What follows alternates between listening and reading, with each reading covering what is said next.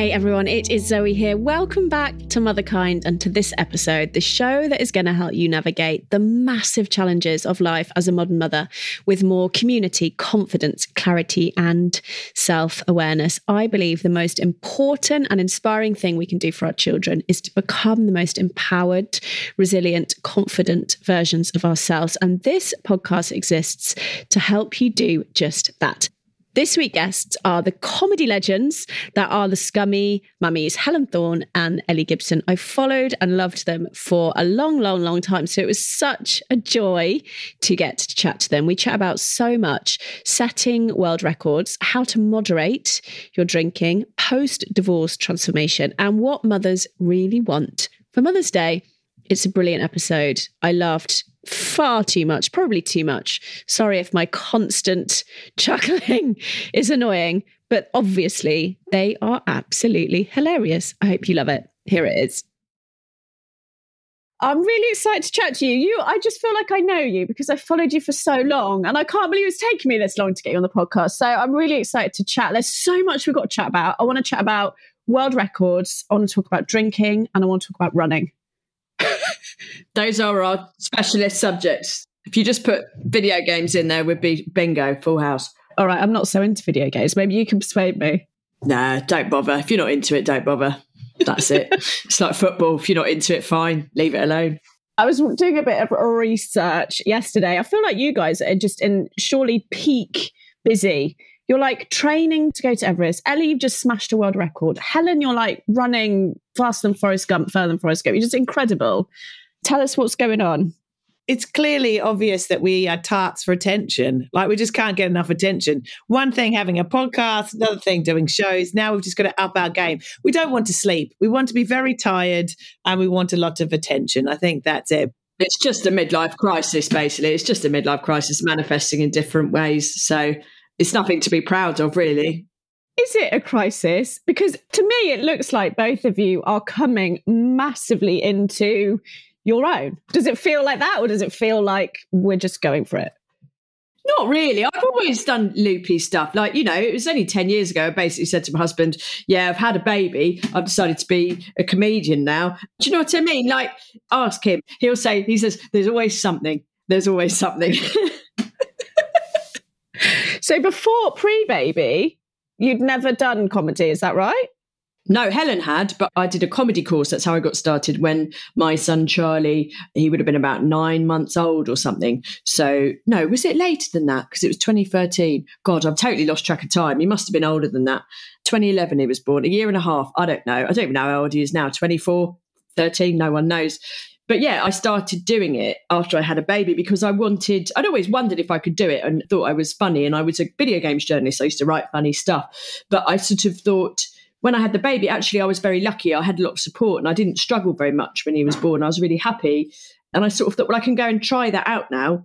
And if it doesn't work, it doesn't matter because I'm actually really happy at home. But also it was nice to have something for myself that was basically an excuse to go to a pub every Monday night for 6 weeks. It was delightful. So many people will find that just deeply inspiring and quite far away from their own experience. I mean, to be honest, learning a new skill like that was the last thing on my mind when I had a 9-month-old. Did you go along there and think, do you know, I'm quite good at this? Or did you have that imposter sort of, you know, so many women have like, oh, am I? Is this okay? Or were you like, fuck it, I'm just going to go for it? I was definitely like, fuck it, I'll go for it. But I did wonder if it would work out. Yes, it did feel like, well, here we go. Let's find out. Do you know what I mean? Let's see. We know we can write funny. Let's see if we can perform and let's see what it's like. But what was great was I did this course and, you know, I turned up on the first night and there were just people from all different backgrounds and ages and experiences and expectations. There were people who were there who were doing it for a bet. There were people who were already comedians who wanted to improve. There were people in their 70s who were just estate agents and thought it'd be a laugh.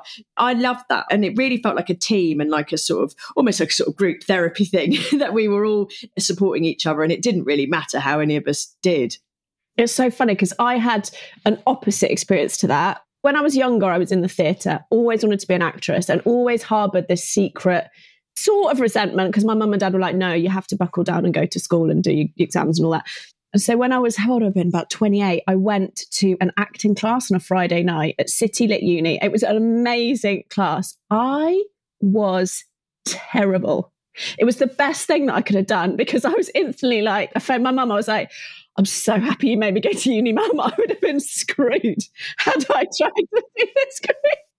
I was like, when I say the worst in the class, and this was like an dram, like there was 90-year-old guys in there that were better than me. It was so funny, and I was so happy I did it. Oh, me too. And there were definitely people in my class who were better than me. It wasn't like I went and I absolutely smashed it from lesson one and that was it. And then I did incredibly well. But, I learned a lot doing the course. And then I've learned even more, obviously, in the 10 years that Helen and I have been together. So now, absolutely, I'm probably one of the top 3 funniest people in the world. Take that title. How did you guys meet? It'll be 10 years on the 2nd of April. We met at a fairly mediocre stand-up gig in Southeast London in a place called Deptford. It was one of those gigs where budding comedians could just rock up and you booked a spot. The comedy venue itself was a shipping container under a flyover next to a pizza bus. And we both were just budding stand-up comedians. I'd done stand-up in Australia and I'd had 2 children and I'd just come back to it. So, yeah, that's how we met, doing stand-up. I just remember thinking Ellie was the funniest person I'd ever seen. She's very cool. She was in a leather jacket. She came out really confidently. I thought, oh, God, she's been doing stand-up for ages. But she just finished that stand-up course. And then, we had a pint of beer afterwards and went, oh, yeah, you were great. And I was just thought, oh, wow, this woman's awesome. I want to be her friend. So, yeah, that's how it all sort of began. And we just sort of started hanging out from there. And that was the April. And then the Scummy Mummies podcast, which was Ellie's idea, came out in the July that year, just a few months later. Because you guys were like one of the first, right? In terms of the big mummy podcasts. Yeah, we recorded it all on cassettes, actually. And what we'd do, we'd just play that. People would log on the internet and then they would press play and then we'd play a cassette into a microphone and that's how they listened to it back in those days. Yes, it's different times. What do you reckon's been the secret of your partnership? Because lots of partnerships don't get to 10 years, do they? Because it's sort of business, pleasure.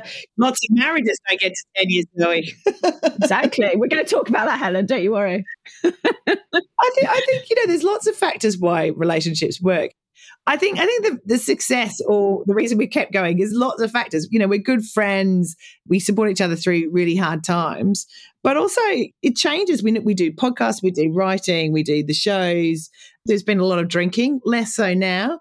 But also I think people like our friendship. I think that's one of the things that people come to us, as opposed to a single mummy blogger or whatever, that they like the dynamics. And we're 2 completely different characters, even though we're both scumbags. I think they can sort of identify with one of us, as well. So I think that's good. And also money's a pretty nice thing. Now we're actually making a small amount of money. That's a kind of a motivation as well. But it's been a laugh. And I love that every week is different. Like, we'll do podcasts, tomorrow we're going on the radio. Like, I think it's not just the same thing. And interesting, I remember reading an article. I think female double acts last longer than male, or, there's less tension because I think male egos kind of clash, but women champion each other. Like every time Ellie does something, I feel that joy. Like I am so excited by Ellie's success and, world records and the video games and anything Ellie does, So I think there's that element within a female double act that may hurt the other male, basically slagging off men. But I think that's the joy in it as well. Yesterday, I saw that picture of you crying at the finish line of the half marathon, and you were saying you just read a message from Ellie and you had her name on your hand. And you're so right. It's that support and the absolute clear love that you have for each other. It's actually really, really beautiful in a world where it's not always like that. Yeah, no, I don't think we would still be together for 10 years if that wasn't genuine. And I think people would recognise if that wasn't authentic. And I think, yes, there's the emotional element of it, but also, to be honest, from a business perspective, I look at anything either of us achieves as it's for the good of the whole. Scummy Mummies is an entity, not to make it sound like a sort of mystical thing, but it's a business, right? It exists as its own thing. And so anything either of us does, a personal success counts as a group success. It all builds into that. So I think both from a personal and from a business perspective, it makes sense. Yeah. So tell us about some of the spin-off, because Helen, I read your book. I absolutely loved it. So good. I was having a bit of a rocky time and I read it and yeah, I absolutely loved it. 3 years since post-divorce. Tell us how you're feeling and what are some of the really big things that you've learned in the last 3 years. Big question. Yeah, it's funny. It was my 3-year anniversary on Sunday, and it was a weird sort of thing to think, how life has changed in that time. Obviously, my divorce was very abrupt because I found out about my husband's affair on World Book Day, people, of all things. If it's not bad enough. God, I know, that fucking hell show. Anyway, so, and I became single just before the pandemic, so I had to go into the pandemic in a really bad state. But honestly, it has been the best thing that happened to me, really, becoming single. I sort of got into fitness, but I sort of reclaimed myself and I feel stronger. But I also got held together by Ellie and all these amazing women, and also sharing my story of being a single mum on the Scummy Mummies has been a really good thing, because all these women who've gone through it, who are, 5, 10, 20 years ahead of me, have really strengthened my resolve as well. So I couldn't imagine, and I still don't realise how happy I am now. And it's sort of the happiness I thought I would get from being in a marriage. But, I am essentially in a marriage now anyway with Ellie, like in a partnership. So I love that I've explored exercise and got stronger. I've done lots of dating, all those sort of things. And, I've sort of had this second adolescence in a way. I've had a few blowouts and some things I'm not particularly proud of. But, it's been a process, really. And writing the book's been great. I mean, Ellie did an amazing chapter in it as well. I think you'll find that's probably the best bit in the book, to be honest. That's the feedback I've had, certainly. Yeah, all the reviews said that. So yes, yes, exactly right. Just get it for the Ellie Gibson chapter. My chapter's actually been serialised for Netflix as we speak. It's going to be very good. But yeah, look, I can't say I've done it in a particularly. I didn't set out the day I found out about my husband's affair to completely reinvent myself. I was a big hot mess for a lot of time, and I've smoked a lot of fags, I've drunk a lot of drink, and banged a few blokes I shouldn't have. But I'm better for it. So I think that's been great. And the single parent community is amazing. I've met new friends because of it, and I love it. And I think I'm a better mum. I really, really, really appreciate. It's really hard work, and I'm tired all the time, and I'm doing washing in the middle of the night just so they've got the PE kit and all that sort of stuff. But I do find it easier than living with a dickhead, and that's a joy. When you said reclaim yourself, what are some of the parts that you'd lost in order to reclaim? Because I think so many women feel that in their marriages, that they're just being chipped away at. I didn't realise all the sort of microaggressions and the put downs and how much I'd sort of shrunk myself in sort of a metaphorical way, and that all my focus within that relationship was making him happy. What could I do? How do I make him happy? Even though my career was going really well, I love being a mum and all that sort of stuff, but I couldn't make him happy. And I found that really frustrating. I thought, I make people happy in my job. I know I can love my friends well, and I know that I'm loved in that capacity. So just choosing myself, choosing to put myself forward for new things, learning new skills, like just painting my kitchen, doing things that I always thought I couldn't do. I loved your dishwasher post the other day. Absolutely. If my husband and I get divorced, it will be over the dishwasher. Oh my God. I lob it in. Guy, I swear. Yeah, just throw it in. He's one step away from getting a tape measure out. I swear he is mental about the dishwasher. I think one of the most healing things that I did was write down all the things that really, really shat me about that ex-husband of mine. And I just thought, all the things I did in the house, everything, I would brace myself for his criticism. I would brace myself for, oh, you've done that wrong, you've done that wrong, you've done that wrong. Why are you like this? And so when you live in that sort of state, I think I was just in high tension. And I still have moments where like I was painting the stairs and put yellow paint up the wall. And I thought, oh God, he's going to come home and be cross. And I thought, what? That's still in my brain, having someone in that sort of, you're just not good enough, oh, it's all going to be bad. And I think that takes time and, lots of therapy to get through. But yeah, I love feeling free. And, I'm far from perfect, and the house is a bit of a tip still, but I feel like I've got some control back. And, and Ellie has been this amazing kind of guru in terms of like, you can say no, you can stand up for yourself and all that sort of stuff. So I think I've felt stronger, and it's not easy. I'm still not comfortable going, could I please have that, please? I'm still getting there. But, I've gone from a real people pleaser to actually having some strength and a bit of authority within myself. So that's been great. And I've got a huge collection of really disgusting underwear, like naughty things, and, discovered that side of myself. But that's calmed down a bit. I'm through the slut phase, let's say. What's the next phase going to be? Oh, I don't know. I think I'm just tired, just at rest phase. The tired phase, yeah. Sleeping. And Ellie, I wanted to talk to you about your new podcast, which looks amazing, because am I 9 years sober?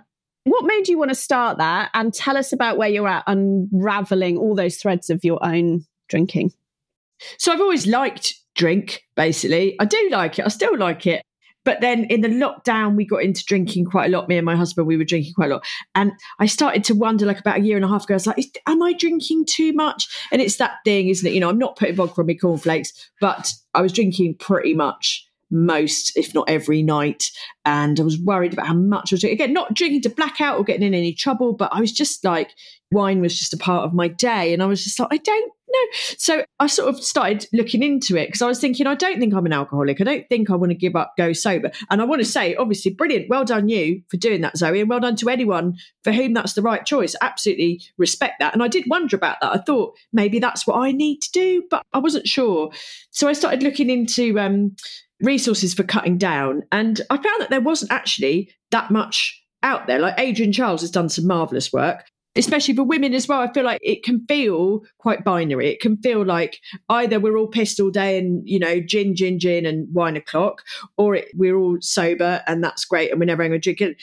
Both of which are different perspectives, but I didn't feel like I fit in with either group anymore. So I ended up finding this woman called Stephanie Chivers online, who runs a thing called Women Who Don't Drink, which despite the name, she deals with a lot of people who want to moderate as well. I did a course with her, like a course of sessions with her, and so did my husband. And it just totally changed our drinking habits. It was so interesting. And when I started talking to my friends about it and other women about it, they were like, oh yeah, I think I drink a bit too much. Every time I go on club soda, I just feel like I'm made to feel guilty because I want a glass of wine with my dinner. And that's the whole thing. I wouldn't say, I love club soda and I wouldn't say they're doing that. I would say, well, I've learned that's, you've got to look at yourself about that, what you're reading from that. But anyway, that's a whole other conversation. So after that, I just thought, well, let's do a podcast. I enjoyed talking to Stephanie so much. It was so illuminating. I was just like, well, let's just do a little thing for a laugh, really, and have some guests on. And it was brilliant. That's what I like about podcasts. It's just an excuse to talk to people you find interesting. And if other people want to listen to it, good luck to them. I don't really mind. I feel exactly the same about this. Exactly the same. What helped you moderate? Because I know pretty much everyone listening will relate to that idea of wanting to moderate because it's quite universal. How did you moderate?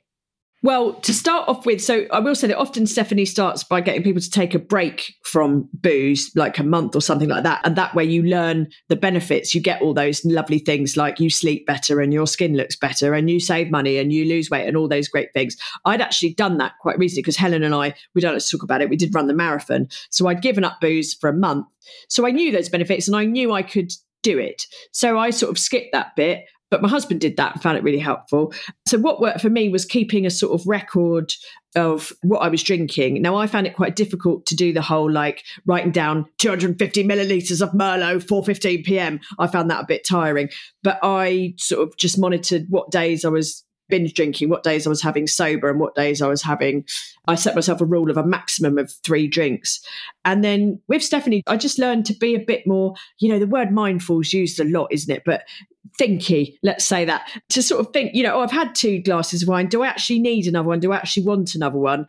What's the cost benefit ratio? Will I feel a bit shitter tomorrow if I have another one? Will I actually feel that much better if I have another one? And sometimes the answer is yes. I'm at a lovely wedding and there's champagne flowing and it's all delightful. I'm going to have another drink or possibly 3 other drinks. But I just think a bit more now about when I'm doing that rather than sort of mindlessly just emptying another bottle of Sauvignon into my gullet. So yeah, it's been I don't like to use the word. It's been a journey. It's a journey, Zoe. Sorry. Oh, that's so funny. Yeah, journey. It's just awareness, isn't it? You're just bringing that awareness to it. Because it's so easy, I think, to get into that habit and that pattern. And then, as you say, you're suddenly like, oh my God, I think that's what so many women experience.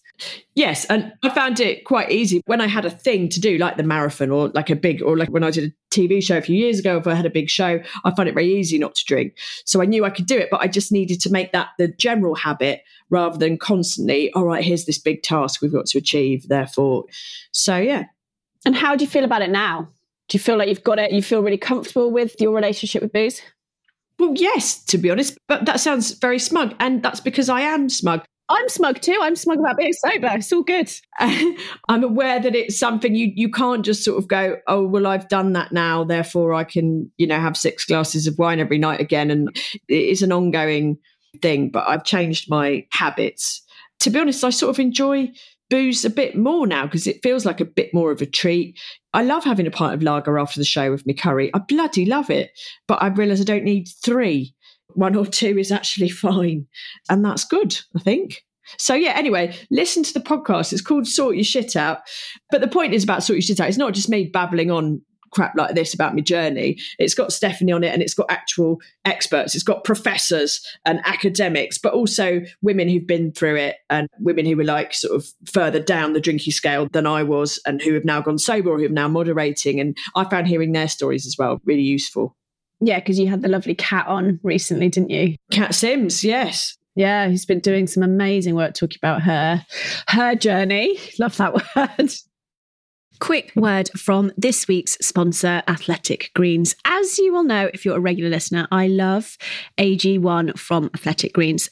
It's a green powder you mix with water and you drink it every day to fill nutrient gaps, promotes your gut health and supports whole body vitality. Sounds good, doesn't it? 1 daily serving delivers a powerful blend of 9 health products. It's like a multivitamin, minerals, probiotics, adaptogens, and more, which work together to help you feel like your healthiest self. Now, I know it's ideal if we can get everything we need from our food, but I also know the reality for many of us, me included, is that we're eating cold toast for lunch. And that is where AG1 is so incredible. I see it as like an insurance policy for my health. And I know this is so obvious, but we all need to hear it every single day. Your health matters. So, to make it easy, Athletic Greens is going to give you a free 1-year supply of immune supporting vitamin D and 5 free travel packs with your first purchase. All you have to do is visit athleticgreens.com/motherkind. Again, that is athleticgreens.com/motherkind to take ownership over your health and pick up the ultimate daily nutritional insurance. You just casually dropped in the marathon there, and I need your help because I decided for my 40th year, which is this year, that I was going to run a marathon. I signed up for one on the 3rd of April, and I am so far off the training plan. So I need help. I need to know, how did you fit in the training around everything else? Because I keep deprioritizing the training. I can't stick to the plan. It is a pain in the ass and it takes a lot of time. I know. I don't know why I didn't think about this before. There's so many better things to be doing. You could be completing Netflix. You could be eating biscuits. You could be having a bath. I mean, you could do a lot of things other than run. And I think that's the hardest thing. And I find it, especially when you're meant to do the long runs, like on a Sunday, I want to hang out with my kids. I want to have a roast. I want to have 3 glasses of Merlot and pass out on the couch watching First Wives Club. Yeah, it takes over your life. The last 8 weeks of marathon training are the most boring. But I really enjoy, Ellie always used to say, the smuggery or feeling good afterwards. You never not feel good after having a run. And you don't have to do it on a Sunday, and you don't have to, you can fit in, if you can, the runs around other bits of your thing. But it is quite tedious. Like I'm in the bit leading up, I'm doing the Copenhagen Marathon in May, and I was meant to do a 32K run yesterday, but after 18K, my leg just went, no, sorry, my leg's hurting now. So for the next 2 weeks, I've just got to rest before we go to Nepal. So it is hard, but you don't have to run at all. And everyone gets the same medal. Believe it or not, you will get the same marathon medal as Mo. And if you walk a bit, take a bit, it's just a great day out. And don't put pressure on yourself. You don't have to do it fast. You don't have to do it in a particular way. Just run your own race. That'd be my advice. Walk it backwards. Walk it wearing a duck suit. I don't care. No one cares what time you did. I cared about my time. I didn't get the time I wanted to get because I got sick on the thing, but I finished it. And like hardly anyone asks you what your time is. I don't even remember mine. You're just like, you did a marathon and that's cool. I like the phrase, don't let perfect be the enemy of the good, you know, just like Helen says, just walk it. You've still done it. It doesn't matter. Yeah, it's true. I'm definitely putting too much pressure on myself. And I'm quite competitive with my husband and he did it in 4:15. Oh, wow. Oh, I did it in 4:14 in his face. Ha ha ha. I'm faster than your husband. You know that you said. So that's just made me feel really jolly. It's really fucking sad. That is a bloody impressive time, though. That is really impressive. How did you get into it? You started with a running coach, is that right? Ellie did running before me, and I started as more of a midlife crisis thing about 6 years ago. When I did my first 5K, I did it in 55 minutes. And then I did my first race for life, I think about 5 years ago, and that was 38 minutes. And I thought that was pretty swift. And then it's just got quicker and quicker over time. But we did get a running coach because we got asked by Bryony Gordon to run the marathon in our pants about 4 years ago. Yeah, I remember. Yeah. Yeah, so that was that. But I remember getting that phone call. Do you remember we were on tour, Ellie? And Bryony rang and said, do you want to run a marathon in her pants? And I was like, what do you reckon, Ellie? And she's like, yeah, fuck it, let's do it. And that's sort of how it happened. There was no great plan. We just went, we like attention. We like doing stupid things in our underwear. Let's do it. But also I think, Zoe, like if you're not going to do it, whatever you don't, maybe it's not for you. When we finished the marathon, I was like, oh, that's brilliant. I signed myself up for loads of other, I'd had knee problems, but I'd had this sick problem doing it, but I signed myself up for loads more races and stuff. And I was like, brilliant. And then my knee like properly went and it never really recovered. And the physio was like, marathon's not for you. And I was really, really upset for a bit.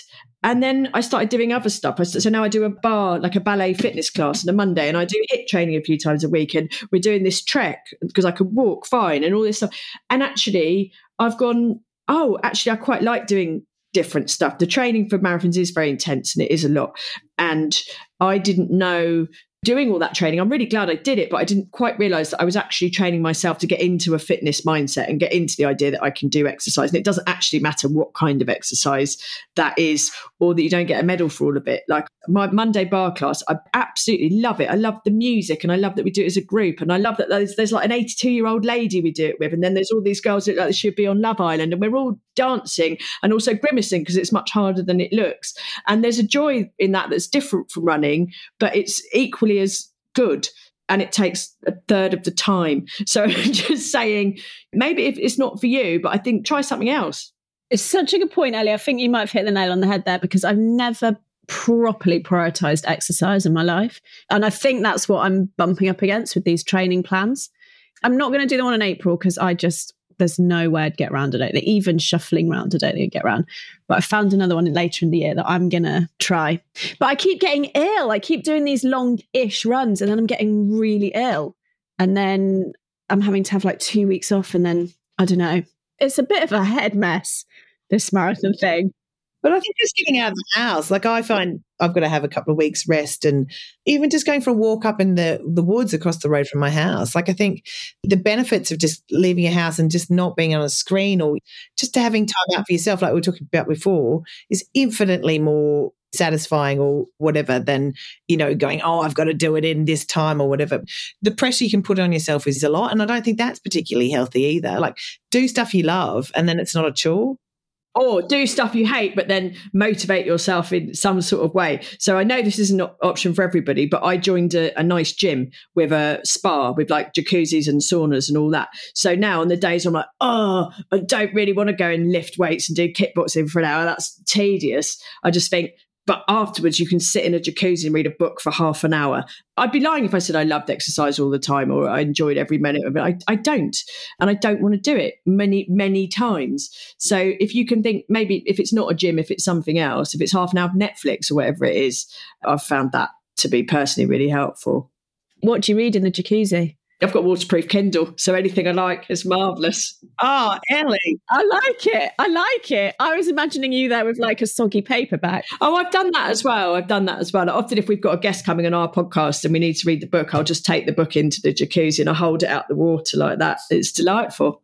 I'm loving that image. You guys are in the middle of your live shows, right? So are you in Wales tomorrow and you've just done... We did Cheltenham and Lancaster last week, and we did our two big massive shows at the Catford Broadway. The jewel of Southeast London is the Broadway Theatre. But yeah, we've got 60 dates this year. And so it's pretty exciting. We're not doing Edinburgh. We're going to have August off, aren't we, for the first time for a while. And we're doing our greatest hits tour. Some may say lazy. Others would say, well, no, it's a celebration of 10 years. Reuse the content. Oh, God. Yeah, we've got new costumes, haven't we, Ellie? We've got some video content in there. We've got new costumes. We've got a new set. Like, we've put all the bells and whistles on it. We've got songs that we haven't performed for 5 years because we kind of got sick of them, but people really love them and ask about them. So we were like, oh, why not? Let's do that. And it's also a sort of bringing together, because obviously when we started out, we were quite young mums. We were both married. You know, we were doing all that stuff. And obviously we've been through a lot of life experiences in that time, and our bodies have changed. You know, our experiences have changed. So we wanted to bring all that in. Not that it's any sort of deep layered narrative arc or anything, but it's got a wider variety of jokes than when we first started. Let's put it like that. The good news is that although most of the show will be the same, the end is always different for every show that we do, because we get the audience to write down Scummy Mummy confessions. So they're sort of funny stories of parenting failure, whatever. And then we read out the best ones, and they're different every time. And every single show, there's one that we've like never heard before that just makes us laugh, or is so awful we can't read out. But it's never the same. At least that last 5 minutes of the show is never the same twice. And often it's the best bit, to be quite honest, because you can't write funnier than the real nonsense people get up to. So at least you got someone else's funny to look forward to. What's been the one that's cracked you up the most of those confessions? Oh, so many. Oh, there's been so many. One recently that really tickled everyone's fancy was a woman took her child to the park and the kid said, oh, I need a wee. And the kid went behind a tree and did a massive poo. Anyway, she walked around, but then seconds later, a man with a dog walked around and he thought the dog had done the massive poo. So picked up the child's poo in a dog poo bag and took it away. That was good. We've had a few times people hiding children in suitcases to save money on like hotel rooms.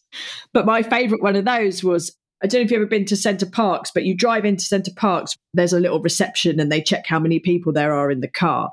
So there was this family of 5, and to save money on only getting a 2-bedroom lodge, they put one of the children in the boot, so that when they drove through, it just looked like there was 4 of them.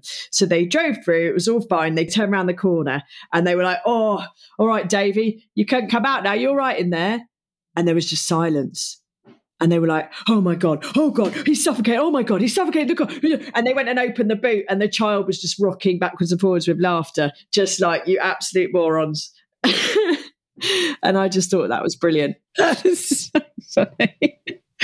Oh, my God, that poo one, though. That poor guy. Yeah, there's a few themes that get kind of, we sort of see, which is kind of nice because we're sort of getting this, you know, we're in this privileged position for 10 years. We've sort of seen all of Britain's mothering and all that sort of stuff. So, yeah, I mean, we've got thousands of these confessions. One day we should do something with them. But it's a book in that. Not a very well paid book, we've discovered. So we're waiting for someone to come up with a bigger check. But there is a book.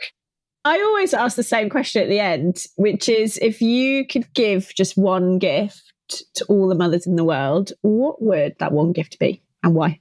Ellie? I just sort of assumed you meant like anything, like magical sort of. Can be anything, absolutely anything.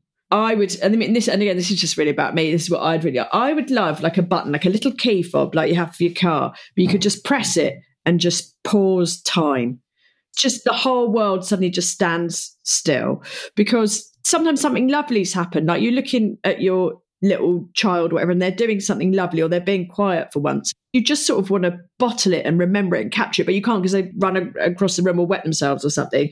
So that, but also just so sometimes you're so exhausted and you're so, and you just think, if I could just pause this and just go to bed for an hour, all of this would be all right. Do you know what I mean? Or if I just had an hour to put this laundry away, then it would all be fine. So that's what I'd like, a magic button to control time I mean, science can't be that far away from it. Surely Apple are working on that as we speak. Surely we can invent that. I mean, come on. Love it. Helen? I would say like a compulsory weekend off. We're about to hit Mother's Day, but we know that's bullshit because you probably end up cleaning up the mess that the children made for making the breakfast. I think there should be just like a full weekend off where all mothers don't have to do anything. It's a bit like what Ellie's saying, like pause the world for a whole weekend, because the restorative power of going away for the weekend with girlfriends. And so many of our friends now say, I don't want to go away for the weekend with my husband.